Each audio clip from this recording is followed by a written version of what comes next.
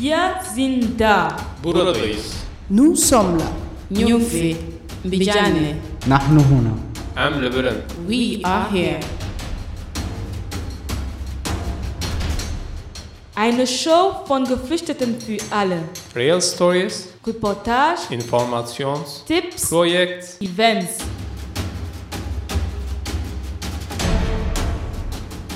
Jeder zweiten und vierten Mittwoch um 16 Uhr.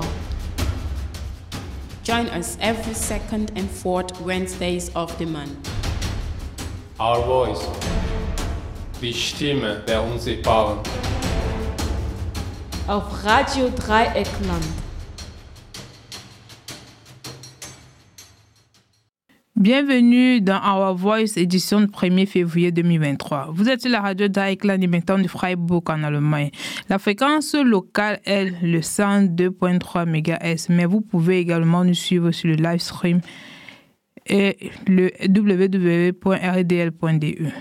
Aujourd'hui, nous allons parler de la liberté de presse. Abel et Joseph, tous deux originaires du Cameroun, vont nous donner leur opinion sur la mort atroce de Martinez Zogo, journaliste d'investigation et présentateur radio. Sharif, un réfugié afghan arrivé au premier centre d'accueil de Freiburg il y a quelques semaines, nous raconte son long voyage vers l'Allemagne. Enfin, Laz va nous parler du soutien financier accordé aux demandeurs d'asile et l'injustice faite aux réfugiés qui en reçoivent ou pas et quoi faire contre eux. En studio avec moi, ma collègue Ruby. Bonsoir Ruby. Hello Nadine, I hope you are doing well. Nadine, you know, this week is so sad in Our Voice because we got our colleague Rufin who left the project, and definitely we are doing this show with a bit of sadness. And Rufin, if you are listening to us, we are saying hello to you. Welcome to Our Voice. Today is February 1st, 2023, and this edition we will talk about many things. You are on Radio Dreyeckland, broadcasting from Freiburg in Germany. The local frequency is 102.3 MHz, and the live stream is www.rdl.de. Today we are going to talk about freedom of press. Abel and Joseph, both from Cameroon, will give us their opinion on the atrocious death of Martinez Zogo, investigative journalist and radio presenter in Cameroon.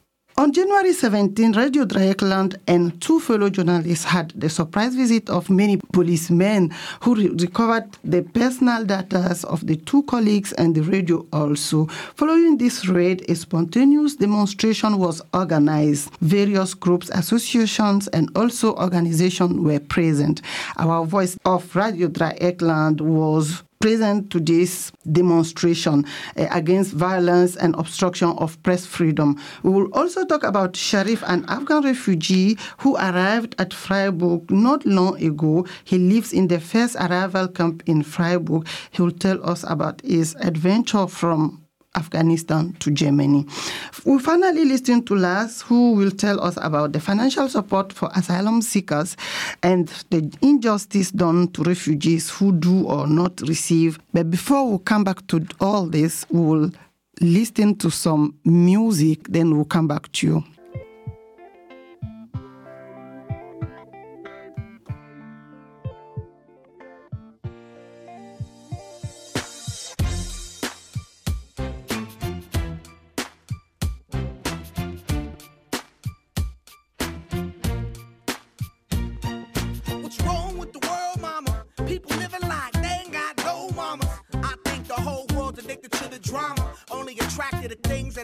Trauma.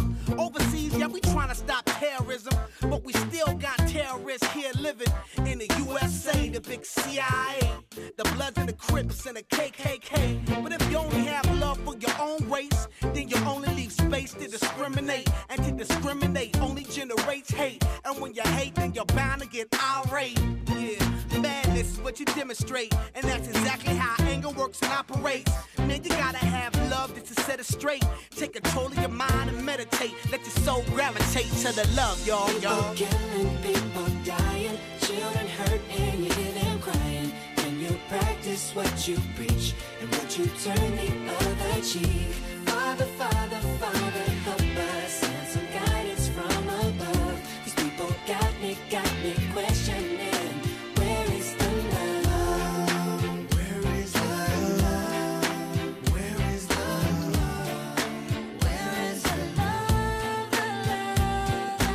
just ain't the same. Always new change, new days are strange. Is the world insane? If love and peace is so strong, why are the pieces of love that don't belong? Nations dropping bombs, chemical gases filling lungs of little ones with ongoing suffering. As the youth are young, so ask yourself, is the loving really gone? So I could ask myself, really what is going wrong in this world that we living in? People keep on giving in, making wrong decisions, only visions of them dividends. Not respecting each other, denying thy brother. A war's going on, but the reason's undercover. The truth is kept secret, it's swept under the rug. If you never know truth, then you never know love. Where's the love, y'all? Come on. I don't know. Where's the truth, y'all? Come on. I don't know. Where's the love, y'all? People killing, people dying, children hurt and you hear them crying. When you practice what you preach and what you turn the other cheek. Father, Father, Father, help us. Send some guidance from above. These people got me questioning. Where is the love? Where is the love? Where is the love? Where is the love? I feel the weight of the world on my shoulder. As I'm getting older, your people get colder. Most of us only care about money making. Selfishness got us following the wrong direction. Wrong information always shown by the media. Negative images is the main criteria. Infecting the young minds faster than bacteria. Kids wanna act like what they see in the cinema. Yeah. Whatever happened to the values of humanity? Whatever happened to the fairness and equality? Instead of spreading love, we're spreading animosity. Lack of understanding leading us away from unity. That's the reason why sometimes I'm feeling under. That's the reason why sometimes I'm feeling down. It's no wonder why sometimes I'm feeling under. Gotta keep my faith alive till love is found. Now ask yourself, Where is the love? Where is the love? Where is the love? Father, Father, Father, help us. Send some guidance from above. These people got me questioning. Where is the love? sing with me, y'all. One word, we only got one word, that's all we got. One word, and something's wrong with it, something's wrong with it, something's wrong with the good world, yeah. We only got one word, that's all we got. One word.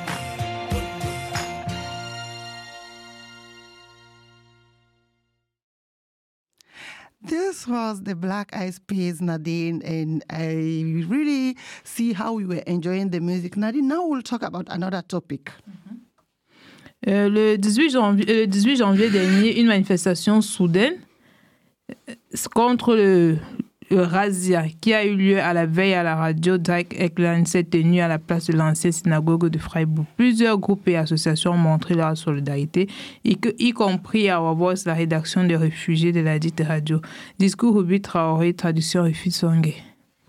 Nadine, you are right. On January 17, Radio Dreyeckland and two fellow journalists had a razzia, as we said before. So a sudden demonstration against the raid on Radio Dreyeckland was organized at the place of the former synagogue square in Freiburg. Several groups and associations showed their solidarity, including Our Voice, the refugee radio, the refugee editorial group of the radio. So we'll now listen to the speech given to some members of Our Voice. Rufin was definitely there, and Nadine also, and Ali also was at the place. Let us get the speech. Je suis journaliste, membre de la rédaction Our Voice de la Radio Dreyeckland. J'ai travaillé environ 10 ans en tant que journaliste dans mon pays avant de le quitter. Durant ces 10 années, en plus de mon expérience personnelle de femmes muselées et opprimées, agressées publiquement, j'ai vu plein de confrères journalistes agressés, séquestrés, muselés et parfois tués dans l'exercice de leurs fonctions. Ich bin Journalistin und Mitglied der Geflüchtetenredaktion Our Voice von Radio Dreyeckland. Ich habe ungefähr 10 Jahre als Journalistin gearbeitet, bevor ich es verlassen habe. In diesen 10 Jahren habe ich nicht nur meine persönlichen Erfahrungen als mundtot gemachte und unterdrückte Frau gemacht, die öffentlich angegriffen wurde, sondern auch miterlebt, wie viele andere Journalistinnen und Kollegen in Ausübung ihrer Tätigkeit angegriffen, entführt, mundtot gemacht und manchmal getötet wurden. J'ai vu des organes de presse fermés et des décisions sur des décisions iniques, des organes de régulation de presse, défiant notre petit rêve de liberté d'expression. J'ai vu la police faire des descentes musclées dans des médias pour un mot mal placé ou mal choisi. Ich habe gesehen, wie Presseorgane aufgrund ungerechter Entscheidungen der Aufsichtsbehörden geschlossen wurden. Ich habe gesehen, wie die Polizei wegen eines falsch gewählten oder platzierten Wortes Razzien in den Medien durchgeführt hat. J'ai vu cette même police envahir des organes de presse, rafler des données personnelles de journalistes, des données des médias et embarquer des personnes qui auront essayé d'expliquer quoi que ce soit. Plusieurs journalistes sont morts dans ces attaques répétées et injustifiées de la police. Beaucoup sont restés muselés et travaillent pour le système qui les a oppressés. Et comme moi, beaucoup se sont réfugiés dans des pays dits champions de la liberté d'expression. Ich habe gesehen, wie die Polizei in Presseorgane eindrang, die persönlichen Daten von Journalisten und Medien vernommen haben und die Leute, die versuchten, etwas zu erklären, verhaftete. Mehrere Journalisten sind durch diese wiederholten und ungerechtfertigten Angriffe der Polizei gestorben. Viele haben einen Maulkorb erhalten und arbeiten jetzt für das System, das sie unterdrückt hat. Und wie ich sind viele in Ländern geflohen, die als Orte der Meinungsfreiheit gelten. Pour moi qui ai eu la chance de travailler à la Radio Dreyeckland depuis 2016, je peux avouer m'être totalement épanouie. J'ai appris et j'ai pris goût à la liberté d'expression. C'est un espace de sécurité pour moi, en tant que journaliste, mais aussi en tant que femme et en tant que migrante. Für mich, die ich das Glück hatte, seit 2016 bei Radio Dreyeckland zu arbeiten, kann ich sagen, dass ich mich frei entfalten konnte. Ich habe die Meinungsfreiheit schätzen gelernt. Es war ein sicherer Raum für mich als Journalistin, aber auch als Frau und Migrantin.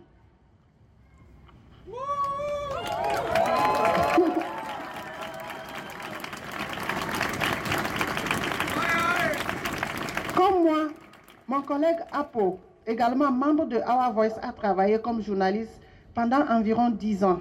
Il a travaillé pendant 5 ans dans une télévision alternative en Turquie et 5 ans comme journaliste radio en Allemagne. Comme moi, il a dû quitter son pays en raison de la répression. Apo nous a envoyé un message depuis Berlin, où il vit désormais. Nous allons vous lire le message de Apo. Wie ich hat auch mein Kollege Apo, auch Mitglied von Our Voice, etwa 10 Jahre als Journalist gearbeitet. Er war 5 Jahre lang in einem Alternativfernsehen in der Türkei tätig und 5 Jahre als Radiojournalist in Deutschland. Wie ich musste er auch seine Heimat aufgrund Unterdrückung verlassen. Apo hat uns eine Nachricht aus Berlin geschickt, wo er jetzt lebt. Wir verlesen die Nachricht. Lorsque j'ai lu les informations hier que la police avait fait une descente à la RDL, je me suis souvenu de l'époque où j'étais journaliste en Turquie. Certains de ces souvenirs concernaient la brutalité policière et l'oppression de l'État. Des policiers en civil nous ont suivis jusqu'à dans nos maisons et ont constamment essayé de faire pression sur nous. Cette interminable procédure, alors cela ne se limitait pas seulement à nous. Ils menaçaient même nos familles et nos amis. Les interminables procédures judiciaires n'ont jamais cessé de s'éterniser à cause des accusations inventées par le ministère public. Finalement, ils ont fermé notre chaîne de télévision et ont confisqué nos ordinateurs et nos équipements techniques. C'est ce que j'ai ressenti hier à la descente de la police sur la RDL. Ils étaient sur nous. Ils essaient de nous mettre la pression, mais ils ont tort. Nous n'avons pas peur de l'État et de sa marionnette, la police, et nous continuerons à rapporter la vérité et à la rendre publique, peu importe où nous sommes et dans quelle situation nous nous trouvons. Als ich gestern in den Nachrichten von der Polizei, das ist die Nachricht von Apo, als ich gestern in den Nachrichten von der Polizeirazzia bei RDL las, erinnerte ich mich an meine Zeit als Journalist in der Türkei. Einige dieser Erinnerungen betrafen Polizeibrutalität und staatliche Unterdrückung. Zivilpolizisten folgten uns bis zu unserem Haus, versuchten ständig Druck auf uns auszuüben. Dieser Druck beschränkte sich nicht nur auf uns, sie bedrohten sogar unsere Familie und Freunde. Die endlosen Gerichtsverfahren wurden durch die von der Staatsanwaltschaft erfundenen Anschuldigungen immer weiter in die Länge gezogen. Schließlich schlossen sie unseren Fernsehsender und beschlagnahmten unseren Computer und technische Ausrüstung. So habe ich mich gestern bei der RDL-Razzia gefühlt. Sie versuchen uns mit solchen Aktionen unter Druck zu setzen, aber sie liegen falsch. Wir haben keine Angst vor dem Staat oder seine Marionette der Polizei. Wir werden weiterhin die Wahrheit berichten und an die Öffentlichkeit bringen. Es spielt keine Rolle, wo wir sind oder in welcher Situation wir uns befinden.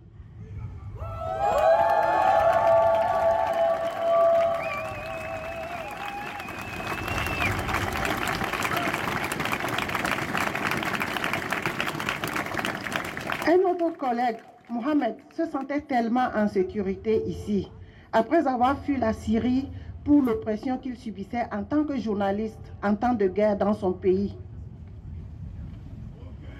L'invasion de la Radio Dreyeckland par la police et la perquisition des domiciles de nos collègues m'a replongé dans ce passé aux habitudes rétrogrades. Mehrere von Our Voice wurden mal in ihren Heimatländern zusammengeschlagen, weil sie ihre Tätigkeiten ausgeübt haben. Aber sie machen hier weiter, weil sie denken, dass sie hier geschützter sind.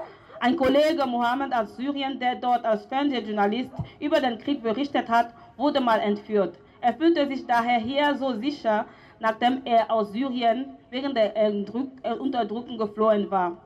Als die Polizei in Radio Dreyeckland andrang und die Wohnungen unserer Kollegen durchsuchte, wurde ich wieder in die Vergangenheit mit ihren rückständigen Gewohnheiten zurückversetzt. C'est une grave atteinte à la liberté d'expression et un sentiment de terreur que la police a sémé chez nos collègues qui ont été perquisitionnés hier.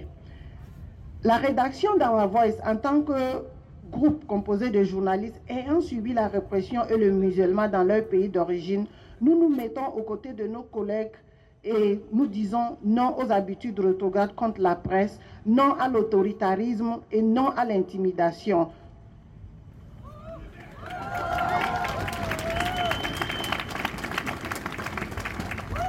Es ist ein schwerer Angriff auf die Meinungsfreiheit und ein Gefühl des Terrors, das die Polizei bei uns und unseren Kollegen verbreitet hat.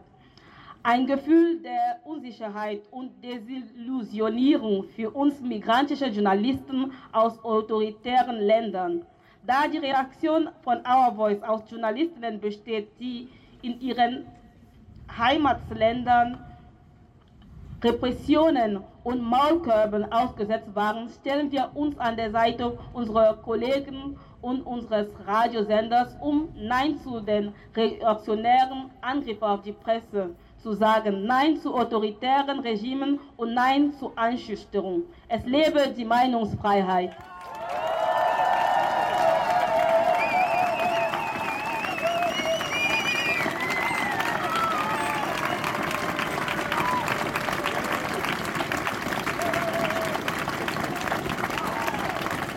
Et pour finir, Rufine, nous avons une grosse pensée pour nos confrères qui se trouvent partout dans le monde et qui continuent de vivre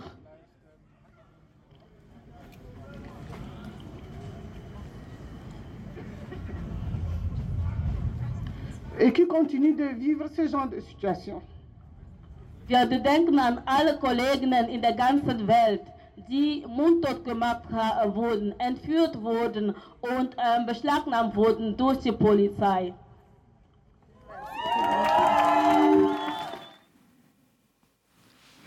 La situation que vous venez d'écouter ne se vit pas seulement ici en Europe, mais se vit pleinement en Afrique. Je vais prendre là le cas de Martinez Zogo, directeur de la radio Amplitude et présentateur de l'émission Embouteillage, enlevé le 17 janvier 2023, qui a été finalement retrouvé mort à Yaoundé le 22 janvier. Le monde de la presse et le Cameroun tout entier est sous le choc de la mort de ce journaliste. Dans la diaspora également, l'on s'indigne Joseph nous donne son point de vue ou son opinion sur la mort de Martinez Zogo. Nadine, tu as absolument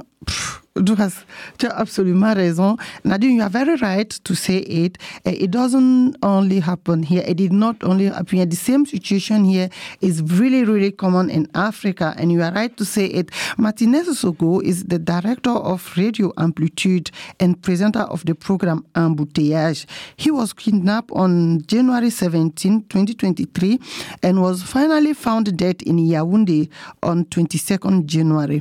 The world of the press and the whole of Cameroon is in shock over the death of this journalist, the investigative journalist. In the diaspora, there is indignation. Many Cameroonians from the diaspora are really indignated because of the assassination. For many people that think the Martinez Zogo was assassinated, they are really in shock. So Joseph is a Cameroonian. He's living in Freiburg not long ago. But he really wishes to say his point of view on the death of Martinez Zogo.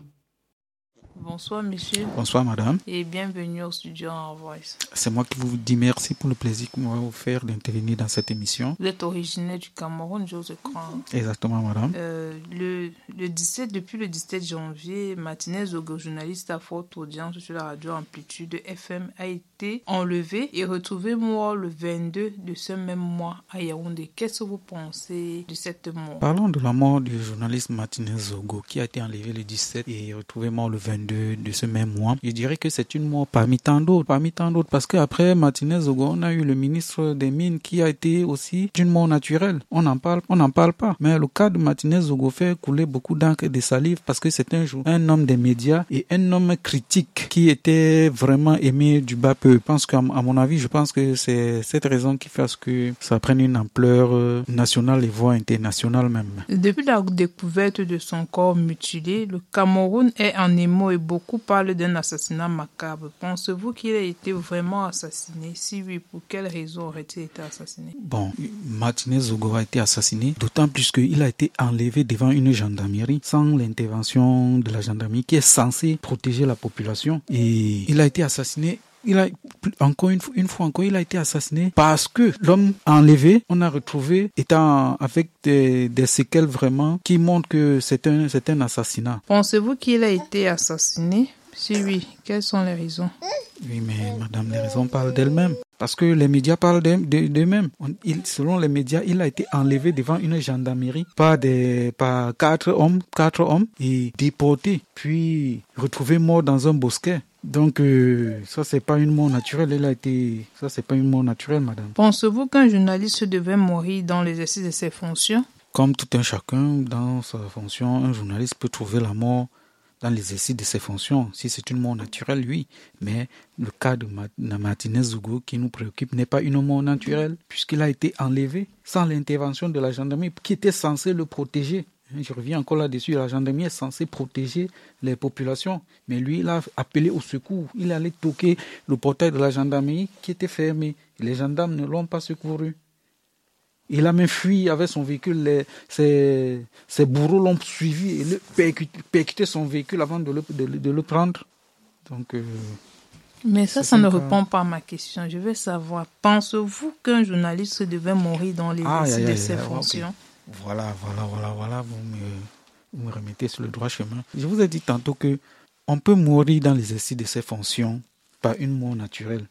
Comme vous êtes en train de travailler là, vous pouvez être frappé par une crise cardiaque, vous rendez l'âme. Ça, vous êtes mort dans l'exercice de vos fonctions. Ça, c'est une mort naturelle. Par contre, lui, il est mort dans l'exercice de ses fonctions, pas par une mort naturelle, mais une mort provoquée, avec une main derrière. Pourquoi je dis une main derrière? Parce que c'est son sens de l'engagement dans l'exercice de ses fonctions, son sens de critique.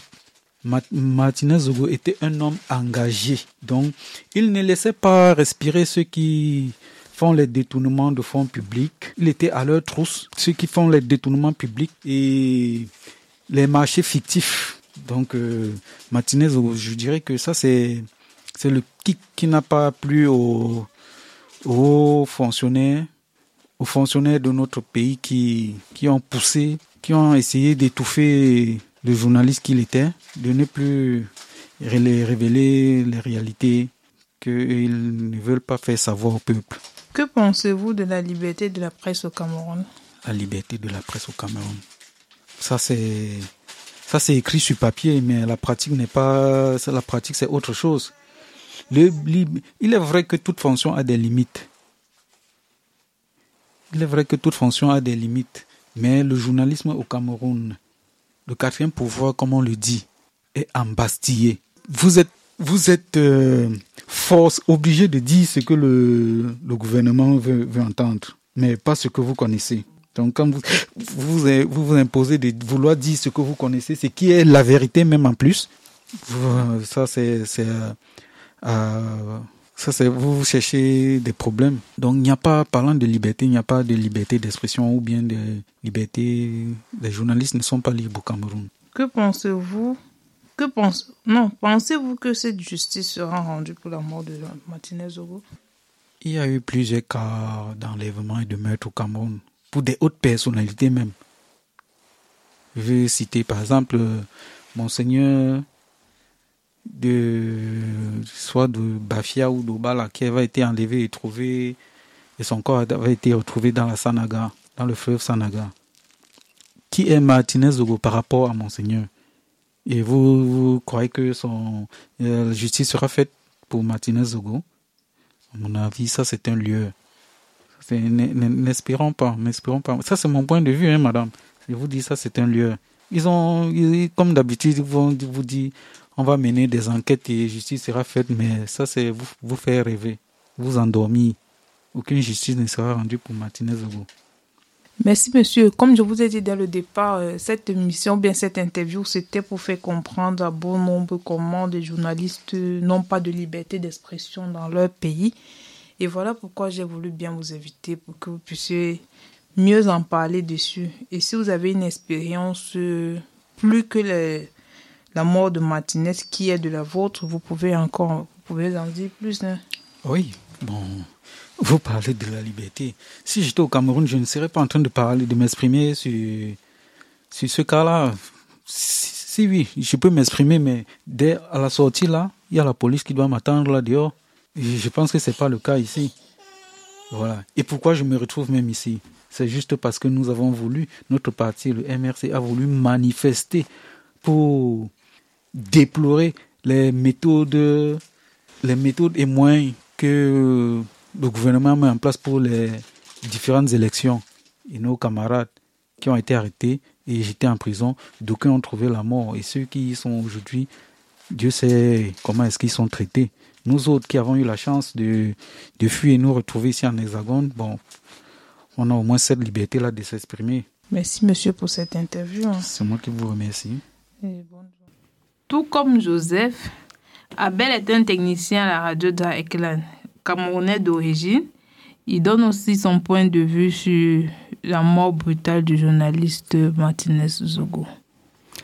Abel is a technician at Radio Dreyeckland. He is originally from Cameroon, just like Joseph. And he gave also his opinion about the brutal death of the journalist Martinez Zogo. Bonsoir, monsieur. Vous êtes originaire du Cameroun. Aujourd'hui, nous allons parler de la liberté de la presse. Et dans ce cas, il y a un fléau qui se passe au Cameroun et beaucoup de gens en parlent, qui est de la mort de Martinez Zogo, qui a été enlevé le 17 janvier. Un journaliste à forte audience sur la radio Amplitude FM et a été retrouvé mort le 22 de ce même mois à Yaoundé. En tant que Camerounais de la diaspora, que pensez-vous de la mort de Martinez Zogo? Bonsoir, madame. Effectivement, je suis Abel, jeune Camerounais de 35 ans vivant en Allemagne, pratiquement depuis 1 an. J'ai appris cette nouvelle comme un coup de poing sur la gueule parce que naturellement, avant d'être journaliste, c'était un père de famille. Et dans un contexte où au Cameroun, on parle d'une guerre au pouvoir parce que on sait naturellement que au prochain mandat, notre président de la République, son Excellence Probia, ne se présentera plus certainement. Et on a naturellement des gens qui manipulent des journalistes ou encore des fronts qui manipulent des journalistes journalistes pour satisfaire justement leur propre intérêt. Moi, naturellement, c'est une situation qui ne me m'étonne pas du tout. Il y a eu des cas pareils par le passé. Et je crois qu'on en viendra peut-être dans les prochaines questions. Pour ma part, c'est une situation tout à fait habituelle au Cameroun. Donc, c'est monochrome au Cameroun. Est-ce que c'est finalement normal pour toi que cette situation se passe chaque fois, puisque vous avez parlé d'une situation habituelle? Non, la mort, c'est pas un phénomène normal. C'est vrai que la mort, c'est quelque chose de naturel, mais la perte d'un être cher, c'est quelque chose d'inconcevable et difficile à digérer. Quand je parle d'une situation, je veux dire habituelle, par le passé, on a connu des cas. En 2014, Charles Tabaini a été assassiné dans le même contexte. On a un évêque qui est décédé au Cameroun pratiquement dans le même contexte. Maintenant, après, qu'est-ce que le gouvernement qui est censé garantir, en fait l'État qui est censé garantir justement la sécurité des biens et personnes font? Ils ne font pratiquement rien. Et après, on s'en rend plutôt compte que dans ce mécanisme, il y a tout simplement un problème de liberté. Vous comprenez? Vous parlez de liberté de la presse, mais je ne veux pas seulement parler de la liberté de la presse, je veux parler de la liberté dans le sens général. Parce que en réalité, les Camerounais ne sont pas libres, en fait. C'est ça le véritable problème. Le Cameroun n'est pas libre de dire ce qu'il pense. Même dans des chaînes de télévision, on a vu au Cameroun, l'ANC sanctionner des chaînes qui sont sanctionnées appartenir à l'opposition. Des sanctions qui sont naturellement arbitraires. Même dans des chaînes, on a des chaînes à vocation, je veux dire, naturellement d'État. On parle généralement de Vision 4, qui est une chaîne qui est financée par l'État, parce qu'effectivement, le principal, je veux dire, le fondateur de cette chaîne, ou celui à qui la chaîne appartient, fait partie de ceux qui appartiennent à la ligne 94. Et quand on sait bien que le ministre Laurent Isso, qui est le ministre d'État au Cameroun, chargé de la justice, est celui-là même qui est cité dans cette histoire comme le principal suspect, en fait. C'est quoi la ligne 94, s'il vous plaît? La ligne 94, c'est des dépenses, en fait, ou encore des subventions qui ont été faites par l'État à certains promoteurs d'entreprises au Cameroun. Et naturellement, dans ces dépenses, on a de la peine à avoir une traçabilité, en fait, dans ce qui est du remboursement. Et Amour Bilinga faisait partie de ceux qui ont bénéficié de ce projet, en fait, ou encore de cette ligne, en fait. Et naturellement, aujourd'hui, comme je disais tantôt, je vais être plus clair, si vous permettez, si on a assez le temps. On a aujourd'hui deux côtés. On a deux côtés aujourd'hui. On a un côté qui est naturellement managé par le secrétaire général de la présidence de la République, Ferdinand Gongo. On a un autre côté qui est managé par Laurent Isso. Alors maintenant, nous sommes dans une guerre. Ça veut dire tout simplement quoi? Les documents qui ont été fournis par le décédé Martinez Zogo a été naturellement fournis de la haute sphère du gouvernement. Et ça a été fourni par le côté de Ferdinand Gongo. Donc, il a fourni des documents pour justement saboter ceux qui sont censés être ses opposants dans la quête du pouvoir en 2025. Or, maintenant, quand il a fait ça, c'est normal. Le journaliste, naturellement, a ses sources. Et dans son travail, il est censé préserver ses sources. Mais qu'est-ce que l'État fait naturellement pour sécuriser les journalistes dans l'exercice de leurs fonctions? C'est ça la principale question. Parce que on sait naturellement que les journalistes, comme Martinez Zogo, chacun a son point de vue, il était dans l'exercice de son fonction, certes, mais d'une manière ou d'une autre, pour ma part, il a été manipulé, en fait. Vous avez parlé tout à l'heure de Amongo Belinga, qui lui aussi est promoteur des médias. Mais beaucoup de gens de la diaspora et même au pays pensent qu'il est complice de cette mort. Qu'est-ce que vous en pensez? Mais je pense que j'ai bien fait de parler de ça tout à l'heure. J'ai naturellement dit que Martinez Zogo est enlevé un mardi à la suite d'une sortie le week-end sur sa radio. Et cette sortie, effectivement, parlait de ce que je citais plus haut, la ligne 94, et parlait effectivement des prêts qui ont été faits à certains promoteurs d'entreprises au Cameroun, à l'occurrence à Amour Bilinga. Et à la suite de cette sortie, naturellement, les journaux au Cameroun ont vraiment beaucoup parlé et il a été enlevé à la suite de ça. Donc, c'est la raison pour laquelle il est le principal suspect. Mais après aussi, on peut se dire tout simplement que les gens peuvent profiter justement de cette situation pour tirer profit. En ce sens où, sachant qu'Amour Bilinga est cité comme principal suspect, il pouvait naturellement, je veux dire, éliminer Martinez Zogo en se disant que voilà, on l'a éliminé après qu'il ait fait une sortie concernant Amour Bilinga, donc il sera le premier suspect. Donc c'est un peu ça. Donc je pense que l'État camerounais est en train de faire son enquête. On va tout simplement laisser l'État continuer dans ses investigations et on espère que cette fois on aura, je veux dire tout simplement, une suite à ces enquêtes-là parce que par le passé on n'a vraiment pas eu de suite. Pensez-vous qu'un journaliste devrait mourir dans l'exercice de ses fonctions? Je ne pense pas, mais ça fait partie du risque du métier. Il n'y a pas de métier sans risque en fait. Je défends plutôt la manière par laquelle il est décédé. Un journaliste qui meurt en guerre, par exemple, n'est pas, pris en compte comme un journaliste qui est mort. C'est vrai qu'il est mort en martyr. Il est mort pour défendre une cause bien précise. Mais maintenant, après, le débat de fond reste la liberté, parce que d'une manière ou d'une autre, c'est ceux-là justement qui étouffent ces libertés qui l'ont assassiné. Je ne suis pas Amour Blinga parce que les enquêtes sont encore en cours, mais je pense que son assassinat est commandité par les hauts soins de l'État. Vous avez parlé de la liberté de la presse tout à l'heure. Que pensez-vous de la liberté de la presse au Cameroun? Je disais tantôt qu'à la suite de cette question, je vais reprendre les propos de Jacques Chirac, qui avait naturellement dit qu'en Afrique, la démocratie n'est qu'un trompe-œil. Donc, cela laisse matière à réflexion dans ce sens où, naturellement, la liberté de la presse fait partie d'un des fondamentaux ou encore l'un des piliers de la démocratie. Et au Cameroun, on sait naturellement que cette liberté n'est que façade. Aussi au Cameroun, naturellement, on sanctionne l'ANC, qui est l'organe qui est censé réguler justement la presse au Cameroun, sanctionne les chaînes de télévision de façon arbitraire. Ça veut dire que cette démocratie, en quelque sorte, n'est qu'une façade, ce n'est que sur le papier, en fait. Parce que je ne peux pas parler de la liberté de la presse sans parler de démocratie. Vous comprenez un peu. Et les Camerounais aujourd'hui vivent dans une peur parce qu'ils ne peuvent pas réellement exprimer leur opinion et ils ne peuvent pas dire ce qu'ils pensent parce qu'à la suite de ce dossier, il y a plusieurs autres journalistes qui ont reçu des menaces de mort par le passé, qui ont profité pour dire voilà, nous on a traversé la même situation.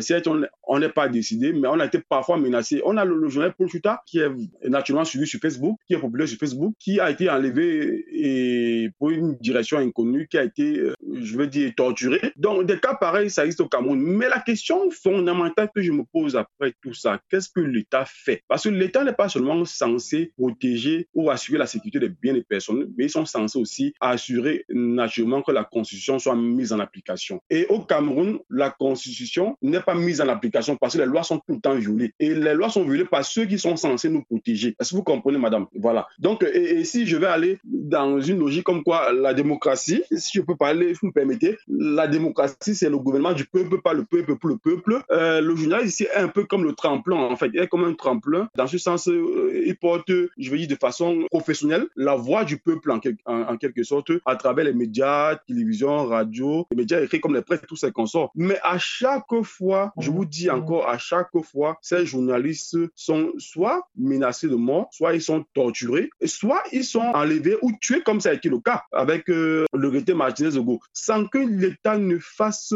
quelque chose ou sans que l'État ne bouge d'un pouce pour essayer de régler le problème. Ça veut dire que l'État elle-même est complice de cette situation. Qu'est-ce qu'il faut donc maintenant faire? C'est une autre question qu'il faut se poser. Il faut tout simplement passer à un nouveau régime, pour ma part, bien évidemment. Vous, en tant que technicien de radio, quelle est la différence entre ce qui se fait ici et ce qui se fait là-bas au pays? Pour vous, quelle est la différence? C'est clair qu'il y a un fossé. Il y a tout un fossé parce que, naturellement, l'Europe, dans l'ensemble, et précisément l'Allemagne, se mobilise en fait pour, naturellement, rassurer à ce que la liberté des uns et des autres soit respectée. C'est vrai qu'il y a eu quelques cas isolés, comme récemment, certains cadres de la radio ont été sommés et leurs domiciles ont été perquisitionnés. Tout ça a été fait dans une démarche très républicaine parce que les lois ont été respectées. Si leurs domiciles ont été perquisitionnés, c'est parce que naturellement, ils ont respecté les lois.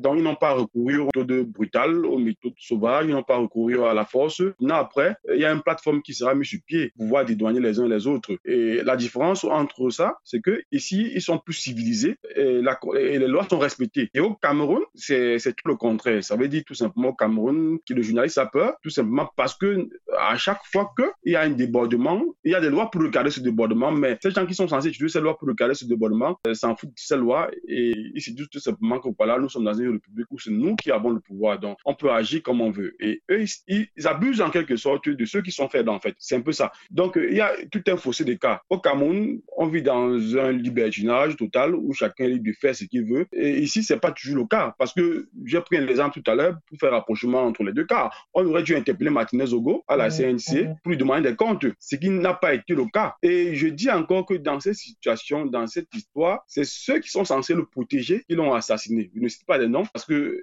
je pense que l'État qui est censé faire des enquêtes pour trouver ceux qui l'ont assassiné est en train de faire ce travail. On connaît le résultat parce qu'il n'y aura pas de suite après. Comme j'ai tantôt dit, avec Atiba Aîné, il n'y a pas eu de suite. Donc je ne vois pas pourquoi maintenant il y aura vraiment un changement vu que ce sont les mêmes hommes qu'on a pris. Parce que la bêtise, en fait, c'est quoi? C'est fait la même chose plusieurs fois et espérer le même résultat. Par le passé, il y a eu des cas pareils. Pourquoi maintenant espérer un résultat différent. Si on espère un résultat différent, c'est que nous sommes bêtes. Donc, au Cameroun, la liberté de la presse, je pense que c'est encore même de revenir à une situation, je veux dire, de monarchie comme au Maroc, une situation de dictature, que de vivre justement une démocratie sur le papier, mais sur le terrain, c'est à ce niveau. Vous avez dit tout à l'heure que, comme tout d'autres morts, rien n'a été fait. Je suppose que vous vouliez dire par là que justice donc ne sera pas rendue pour la mort de Martinez Zogo. Naturellement, il va de soi que justice ne sera pas rendue. Justice ne sera pas rendue. Qu'est-ce qui est différent? Qu'est-ce qui a changé? De 2014 à maintenant, qu'est-ce qui a changé? Il y a l'évêque des Bobda, je ne sais pas qui a été décidé, je crois, entre 2014 et maintenant, je ne sais pas comment il s'appelait encore, j'oublie le nom.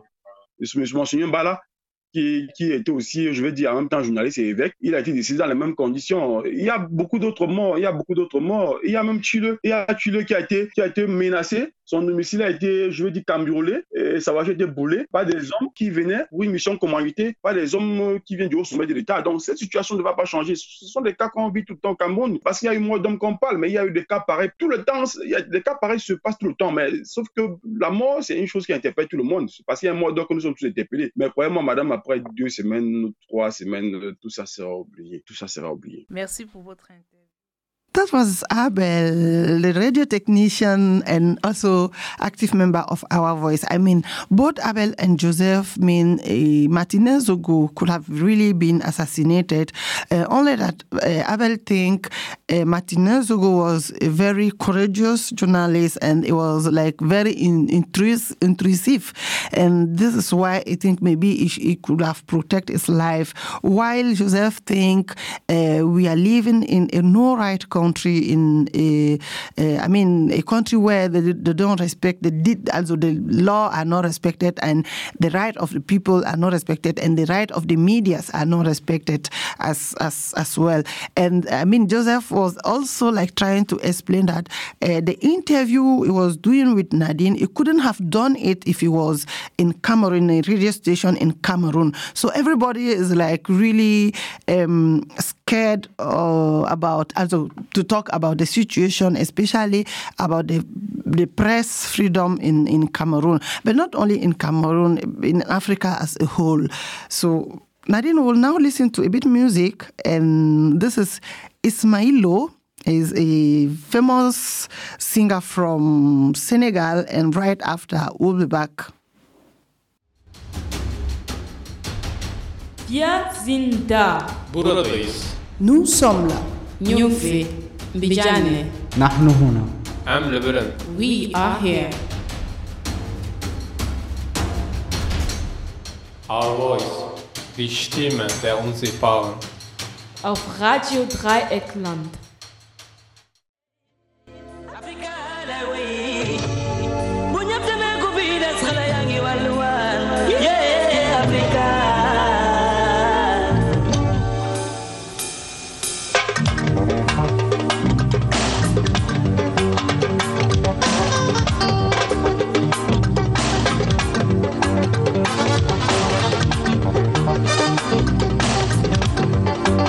Africa, suñu continent be.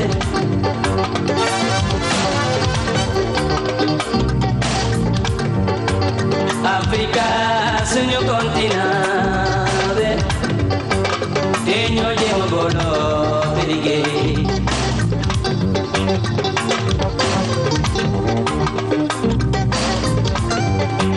Olam ñay mom leb na dal. Nena lu ay di jambat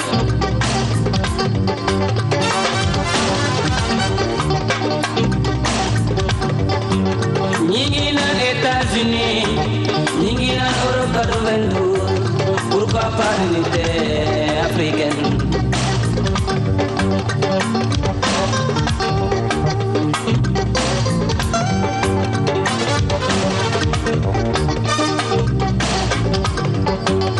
Africa, suñu continent be. Teño jema bolo derige.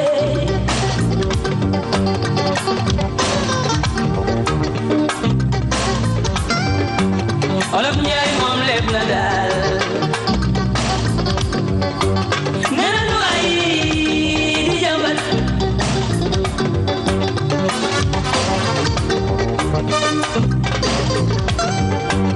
Ningina États-Unis, Ningina Europe Kaduvendo, Akalimite africaine. Bye, bye Kanyoko. Raka, Raka Kanyoko.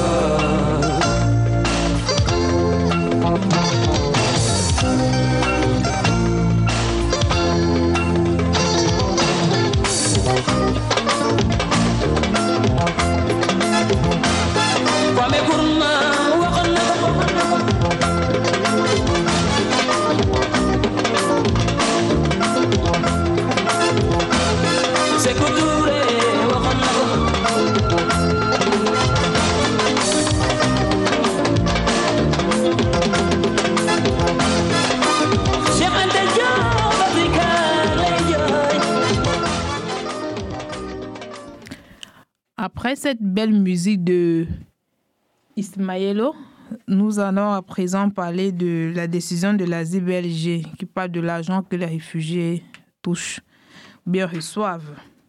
Les personnes qui demandent l'asile en Allemagne reçoivent des prestations sociales. Elles reçoivent de l'argent pour le logement, la nourriture et l'argent de poche. La loi sur la prestation des demandeurs d'asile fixe le montant de ces prestations. Nous critiquons cette loi car les demandeurs d'asile reçoivent moins d'argent que les personnes ayant un titre de séjour en Allemagne. Les tribunaux ont calculé ce qu'on appelle le minimum vital. Il s'agit de la somme d'argent minimale nécessaire pour vivre dignement en Allemagne. Ce minimum vital est actuellement de 561 € par mois. Les demandeurs d'asile ne reçoivent que 363 € par mois, ce qui est inférieur à ce minimum vital. Mais vous recevez probablement encore moins d'argent. En effet, au lieu d'argent, de nombreux demandeurs d'asile reçoivent des prestations en nature. Cela signifie qu'un certain montant est déduit de 363 € pour le logement, la nourriture et d'autres choses. Au final, vous ne recevez qu'un petit montant d'argent de poche. Lars de Lea Walsh nous explique quoi faire dans ce cas. Appeal against decisions of asylum money that refugees used to receive. People who are seeking for asylum in Germany receive social benefits. They receive money for accommodation, food, pocket money. The Asylum Seekers Benefit Act sets the amount of these benefits. We criticize this law because asylum seekers receive less money than people who have a resident permit in Germany. The court have calculated what is called the subsistence minimum. This is the minimum amount of money needed to live with dignity in Germany. This minimum subsistence level is currently 561 € per month. Asylum seekers, however, only receive 363 € per month, which is less than this subsistence minimum. But you probably get even less money. Asylum seekers probably get less probably get less money. Instead of money, many asylum seekers receive benefits in kinds. This means that a certain amount is deducted from the 363 € for their accommodation, their feeding, and also in other things. And at the end of the day, the people only receive a small amount of pocket money. Lars is from the group Leah Watch, and he have explained how it goes. Hello, Lars. Hello, Ruby. Lars, on the 27th January, you got a presentation about Asylbewerberleistungen Gesetz. Why do you think you should make such a presentation to them, and why do they need such information? Yeah. So first of all, I'm part of Lea Watch, which is a political organization here in Freiburg, and we are protesting against the Lager. So the Lager, that's basically the asylum camp or the policy that people who come here to Germany to ask for asylum, that they are forced to stay in a camp and like a mass accommodation in Freiburg, for example. That's the Lea, the Landeserstaufnahmeeinrichtung, and there are more than 1,000 people in this camp. What we realized is that the conditions are very bad, the living conditions. There are very strict rules, what the people are allowed to do, what they are not allowed to do. There's also a lot of violence there. Even in the last days, we saw this kind of violence, and we as Lea Watch, we are saying that this violence actually, that's the reason for this are the conditions that people have to live in.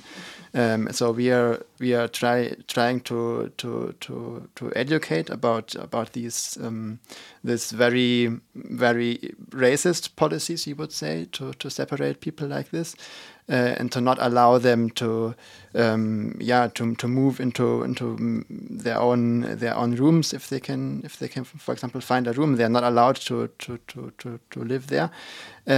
So we are trying to challenge that, and at the COCA, where I gave the presentation, we invite people from the LEA to come there, to get in contact with us, to get to know also each other, and to talk about political issues, also to educate them about their rights.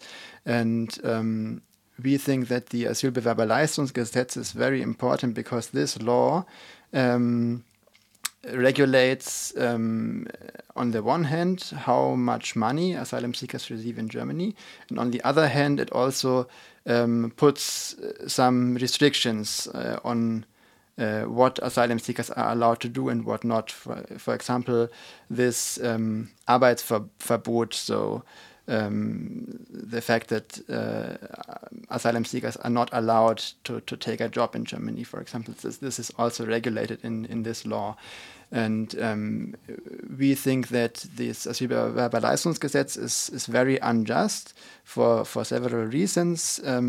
And the most obvious reason is that asylum seekers receive less money than people who have a residence permit to stay in Germany. So people who have the residence permit, they receive money from the job center.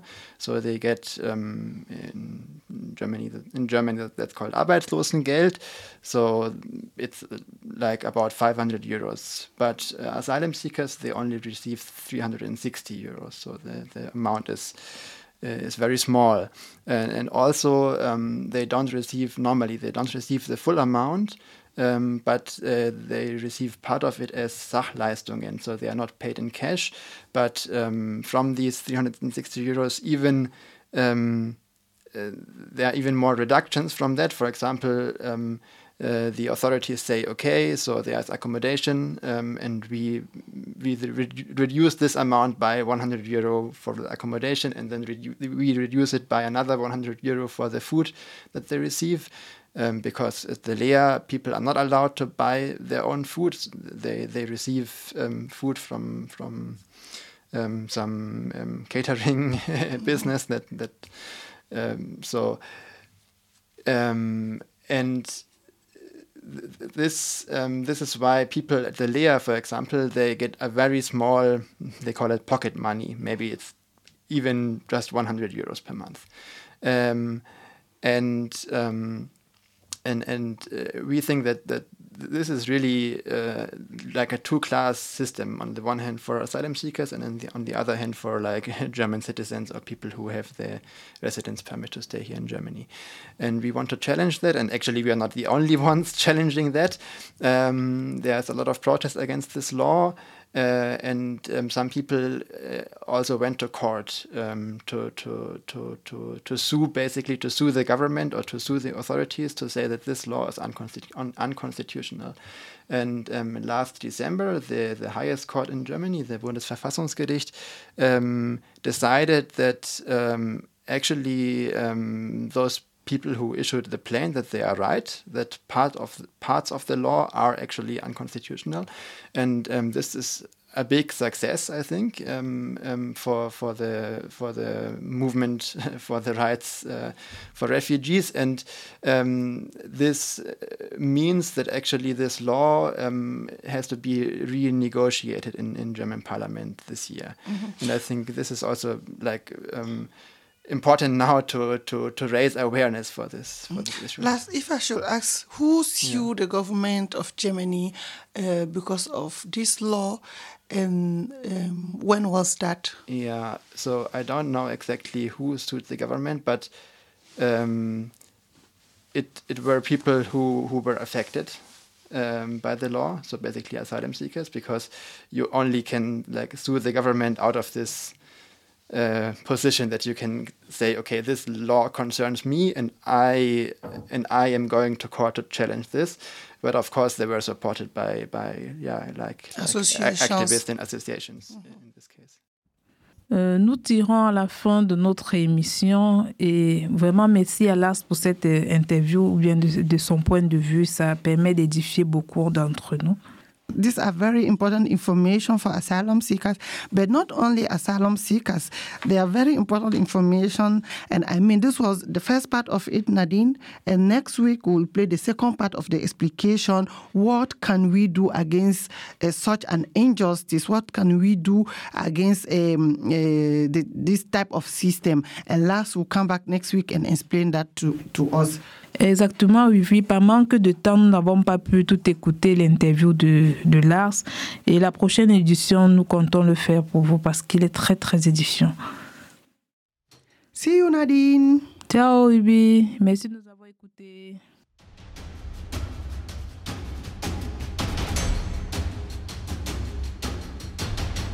Wir sind da. Buradayız. Nous sommes là. Nyufi, Mbijane. نحن هنا. We are here. Eine Show von Geflüchteten für alle. Real Stories, Reportage, Informations, Tipps, Projekt, Events.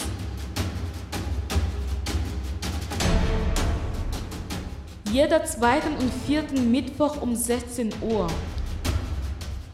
Join us every second and fourth Wednesdays of the month. Our Voice, die Stimme der Unsichtbaren. Auf Radio Dreyeckland.